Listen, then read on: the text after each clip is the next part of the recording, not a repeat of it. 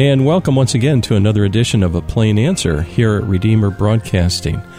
I'm Dan Elmendorf. On the phone line with us today is Dr. Joseph Minich, and he's teaching fellow at the Davenant Institute. Joe, it's an honor to have you on with us today. Well, thanks for having me. If most listeners are like myself, they're saying, what is the Davenant Institute? And I have one of the articles here in my hand that we're going to be talking about. And but can you briefly explain to the listener, what is the Davenant Institute all about?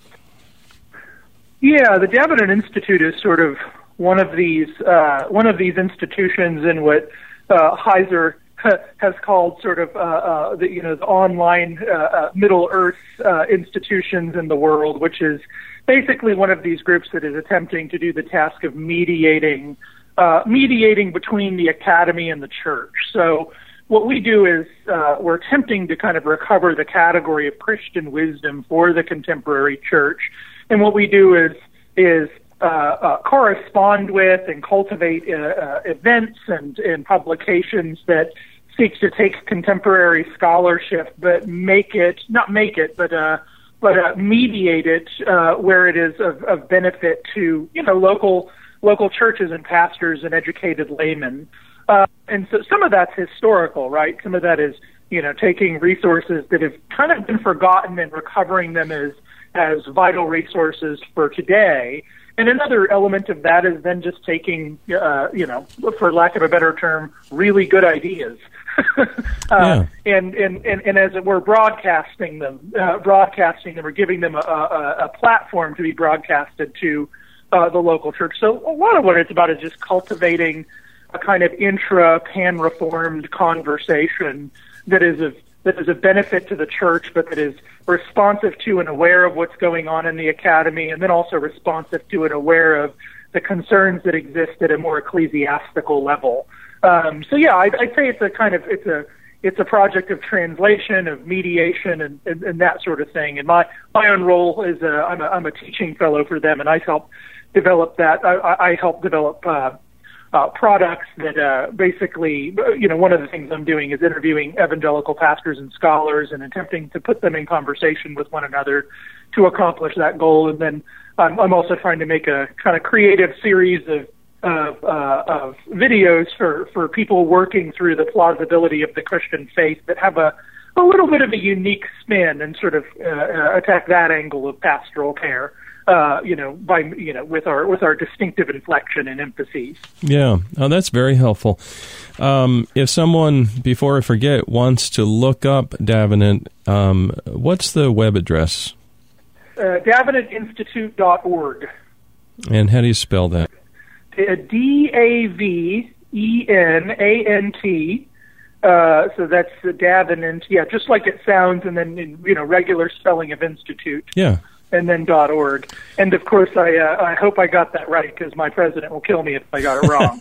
But if you Google Davenant Institute, you'll get it. I think you did. Well, let's jump right into it. One of the recent articles in the Davenant Digests really starts off with the question, and that's the title of it, what should Christians think about Christendom? And right away, that's a huge subject, and I think maybe some folks' minds may jump to the Crusades when they hear this thing, Christendom, but I'm hoping that will be quickly diffused, and you might encourage us to start thinking the way the Lord thinks. And so can you explain to us, maybe first, can Christendom be taken seriously, like one of the questions you asked in your article? Yeah, that's a great question. And that's right. I mean, the first thing that comes to our mind when we think Christendom is going to be something like holy war or something like that. And that's something I immediately try to diffuse in the article, is that we don't want to, let's admit at the front that whatever we mean by this term is certainly loaded and can have all sorts of bad connotations that we don't want to endorse. The very basic thing I'm trying to get at when I talk about Christendom in that brochure is that all authority in heaven and on earth belongs to Christ. And so part of what I'm trying to do is kind of reframe just what we even mean by the term Christendom in terms of very, very, very basic propositions that really most Christians could agree with. I mean, I think the two that I use there are, one, everything and all human beings are obligated to serve God. All human beings are obligated in all of they do, and are dependent in all of they do upon God, and are obligated to recognize God in all that they do, and that includes public life and private life. That includes our identities as individuals, and it includes our identities as families and as nations.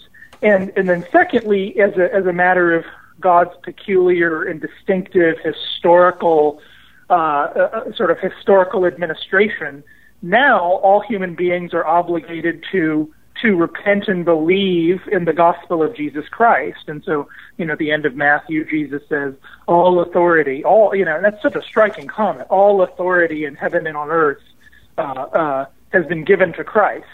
In Acts, God calls all persons everywhere to repent. And I might even add to that, I shouldn't say I'm adding to the apostle, but maybe explicating the apostle there. All persons everywhere are called to repent and to believe the gospel and to serve Christ in all that they do. And really, I think Christendom, you can arrive at, and we could talk about exactly how this plays out, but we could arrive at a kind of primal and just very basic notion of Christendom just by asking, is there any exception to that? Is there any identity? Is there any corporate identity or national identity or particular task that we do where we don't owe a delighted allegiance to the Lord Christ in what we're doing? Is public office exempt from that? And I think the answer is, in a way, it seems to me the answer is just obviously no. Yeah. And that maybe underdetermines perhaps exactly what Christendom would look like. But it seems to say that we can at least get at a Christendom if what we could mean by Christendom is everything belongs to Jesus and everything ought, if we're just being technical, if you will, everyone in all that they do ought to acknowledge him as Lord and as King over all that they do. It seems to me that that's the basic proposition, and then you could kind of go from there, like what does that actually mean, But it seems to me that that's a kind of very primal form, very primal form of Christendom is just saying, hey, everything belongs to Christ in God's sovereign development of history, and we're all obligated in all that we do to serve Him. Yes. No, that's helpful. I often like to think in these terms, correct me if I'm wrong, that this is a very bottoms-up movement, if you will. It's a movement that God Himself has put in motion, where Christ sovereignly brings our hearts to Him. He alone is Lord of our conscience, and so He converts us, and that spiritual kingdom is there. And it gets fleshed out in the everyday world. You could call it maybe a temporal kingdom, where he's manifest in this outward life of God's people, in both the visible church and in the commonwealth. And it's that second thing I've added there that I believe the Lord's heart is at too. But some people might have a problem with that, saying, oh, wait a minute, the Commonwealth? That's like me going out into a school or wherever. He's over that too, and the Lord would say, yes, I'm over that too. Do I have that right?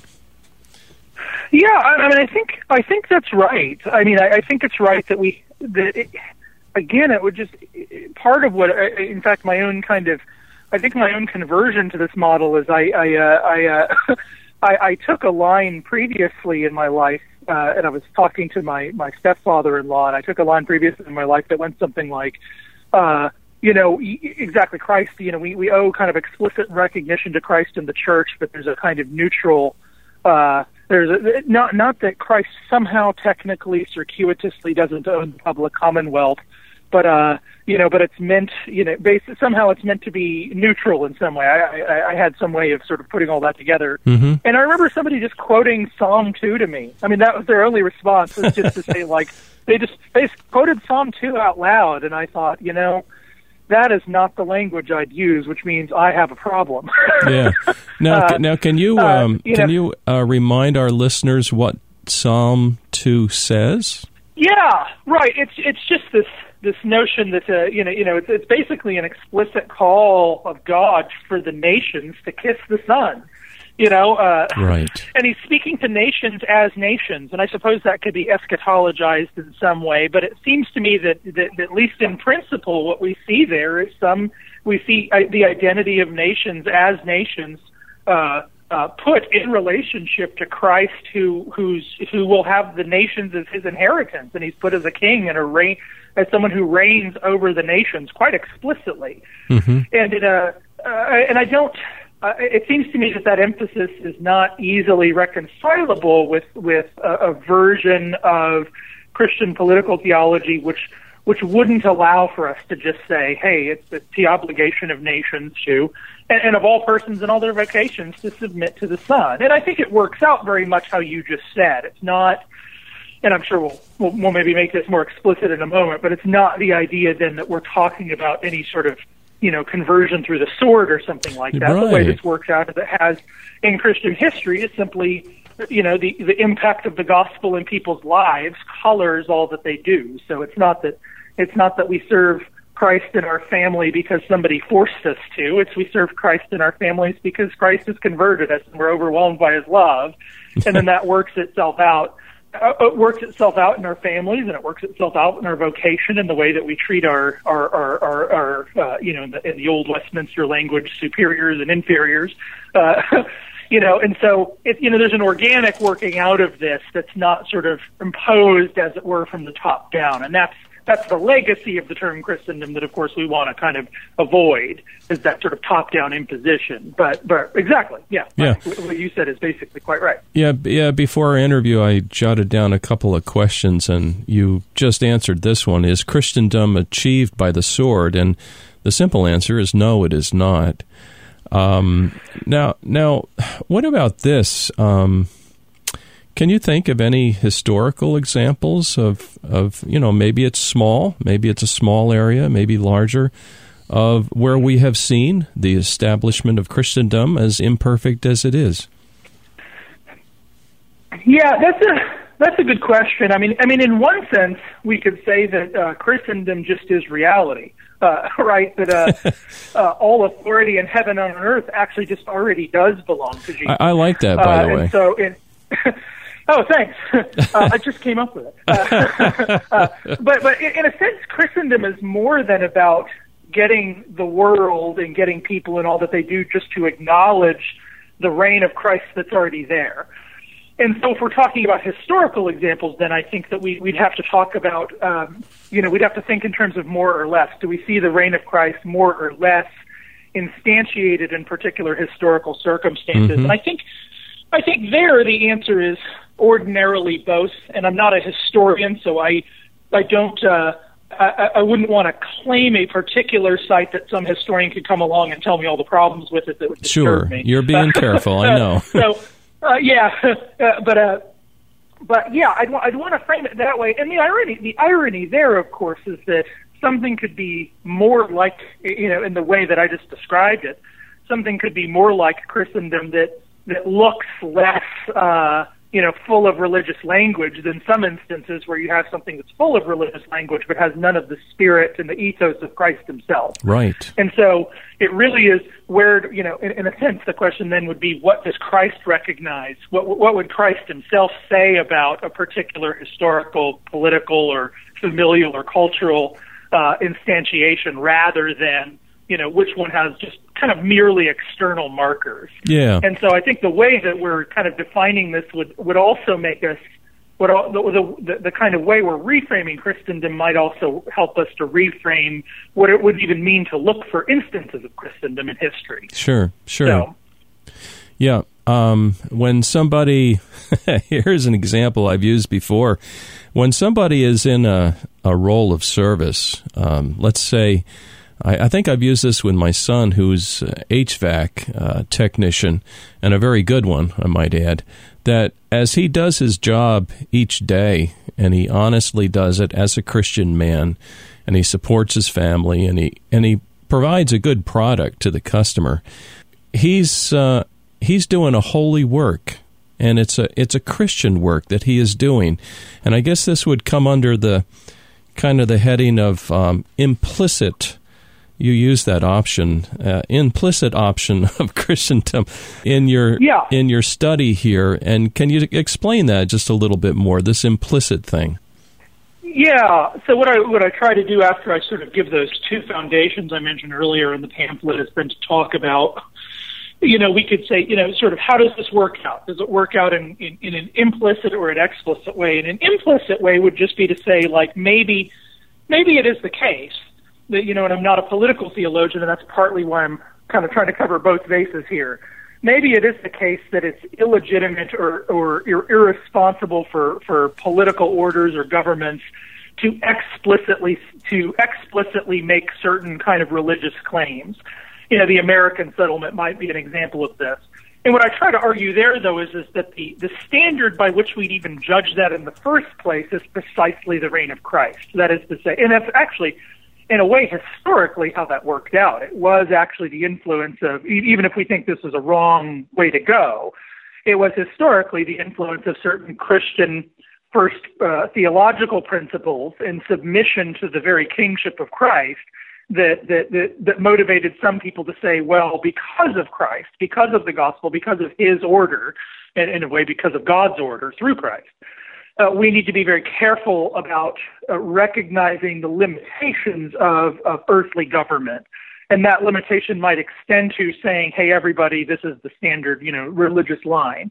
And maybe that hypothesis is wrong, but it's still in a peculiar way a kind of implicit Christendom, and to the extent that limitation of government relative to religious confession is a limitation that grows out of Christian confession and is kind of unsustainable apart from that. And that's kind of part of the interesting thing that we're seeing in contemporary life is that that limitation of government overreach, in a sense, into your beliefs is relatively unsustainable apart from a foundation that actually justifies that limitation. And then getting to your son, this is exactly how I think of it. It's precisely in ordinary, it's precisely in ordinary labor that is an extension of ordinary Christian love that we actually see the reign of Christ expanded in a commonwealth. I mean, you certainly see this you see this in ancient Rome, both in the Christians' self-description of themselves, for instance, in the Epistle to Diognetus, but you also, read these letters from Roman senators or Roman government describing the Christians, and they're so struck by their love, they're so struck by their life that they see there's something different about these people. And I often think about this toward one of the instances I think of is Acts 16. It's really interesting to me. Paul, in Acts 16, Paul is preaching, and he gets arrested. And when he's thrown in prison, and it's interesting to think, when he got arrested, it's plausible that the jailers that arrested Paul actually heard the gospel he was preaching. I mean, to arrest him, they had to hear him. And they throw him in prison, and then there's this earthquake, and the guy pulls out the sword to kill himself because he lost his prisoners. But Paul and Silas stay in prison to spare this man's life. And it's at that moment, it's actually in that moment not of just hearing the word preached, but in that moment of being loved well by the apostle, that he finds himself in confrontation with an order of things that is clearly other than him. And that's actually the moment that impels him to say, what must I do to be saved? Yes, right? Yes. Is that confrontation of Christian love. And so I think of, when I think of vocation, it's shocking sometimes to see people in an ordinary vocation just doing what they do well, doing it with love, doing it in a way that turns the other cheek, doing it in a way that isn't just about self-serving, but is truly about honoring their neighbor. That's genuinely and sincerely striking to people, and that is the reign of Christ. I mean, in the lives of people, that is the reign of Christ actually getting its tendrils and its tentacles into the world. Yeah. For sure. Yeah. Now, let's... I'm just looking at the clock. We only got about 5 minutes left. I wanted to bring up a news item that may fit into this more explicit description of Christendom. And I don't know if you follow the news. Several years ago now, maybe 3 or 4 years, Poland declared Jesus king of the country. I saw this in a couple of news feeds, and they had some ceremony at the Church of Divine Mercy. It was a Roman Catholic thing. And I know we're talking Protestant here, but there definitely is overlap, because Roman Catholicism certainly is in the Christian side of things. And here's what they said. Right. In our hearts, rule us, Christ. In our families, rule us, Christ. In our schools and universities, rule us, Christ. Through the Polish nation, rule us, Christ. We pledge to defend your holy worship and preach thy royal glory. Christ our King, we promise. And so they prayed. I'm thinking that maybe that is some kind of a example of a more explicit acknowledgement of Christendom. Yeah, it could be. One of the... in principle, when I see movements like this in the world, without being overly speculative, when I see motions or movements like that in the world, I tend to think, okay, this could be a good thing. What I would then want to kind of cautiously step back and ask is, is there a way in which modern sort of instances of Christendom, and I don't know the answer to this, so Sure. I'm just throwing out the kind of, if I were to go look into it, here's the questions I would be asking. Is this part of a kind of recovery of a new nationalist identity in the face of kind of disintegrating local cultures? And is it tied up with things that would, is it tied up with things as Christendom has often been, and even as such language has often been, even that language you just read? Is it tied up with things that we would not want to, that we would not want to see? Sure. And I don't know the answer to that. It might very well be, no, it's not, and actually this is just a good thing. That sounds lovely. And of course, I'd also want to ask, what does that mean within a particular commonwealth? And I think this is worth saying before our time is up. What does that mean in a particular commonwealth for people who are not explicitly Christian? And I think one thing I would want to say about any version of Christendom I would be interested in or think was good is that it need not be something that's deeply feared by people who sincerely don't believe the Christian message. And so it's not, in fact, I think it's part of the reason religious freedom develops in the particular stream that it does is precisely because of the influence of the gospel of Christ, that it is only a matter of a gospel that is received in freedom and through the conscience. And so I think there's always been a place for, this is the reason dissent, whole tradition of the availability of dissent has kind of grown up. Any version of Christendom I would want to be interested in would be a version that recognized that Christianity is predominantly spread through persuasion. Yes. And therefore and it's precisely in the Christian tradition that we see a role for political and ideological dissent, kind of rise up. And I think that's an important thing because it actually helps. I think ultimately actually having the space for dissent helps us kind of keep us on edge and therefore keep us following Christ by means of persuasion rather than by means of just sort of, default settings that can then turn into the kind of traditionalism that's idolatrous. Yes, that's a good point. Yeah. I was going to say also that this does go along with this whole actually Reformation principle that God alone is Lord of the conscience. That's right. And the whole bottoms up how that the Holy Spirit of God converts the heart, and God brings me, He draws me to Himself.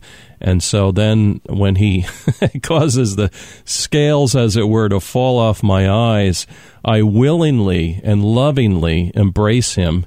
And it's just a beautiful thing when it happens. That's right.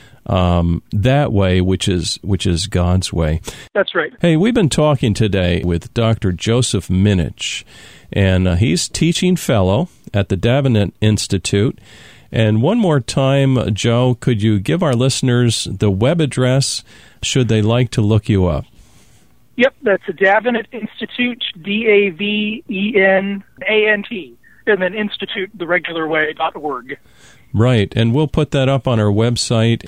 It's been an honor to talk with you today, Joe, and if anyone has a question, they can email us here at the station, ministry@redeemerbroadcasting.org, and we'll get your question out there to Dr. Joseph Minich, and then you can begin correspondence that way. Joe, thank you so much for joining us today.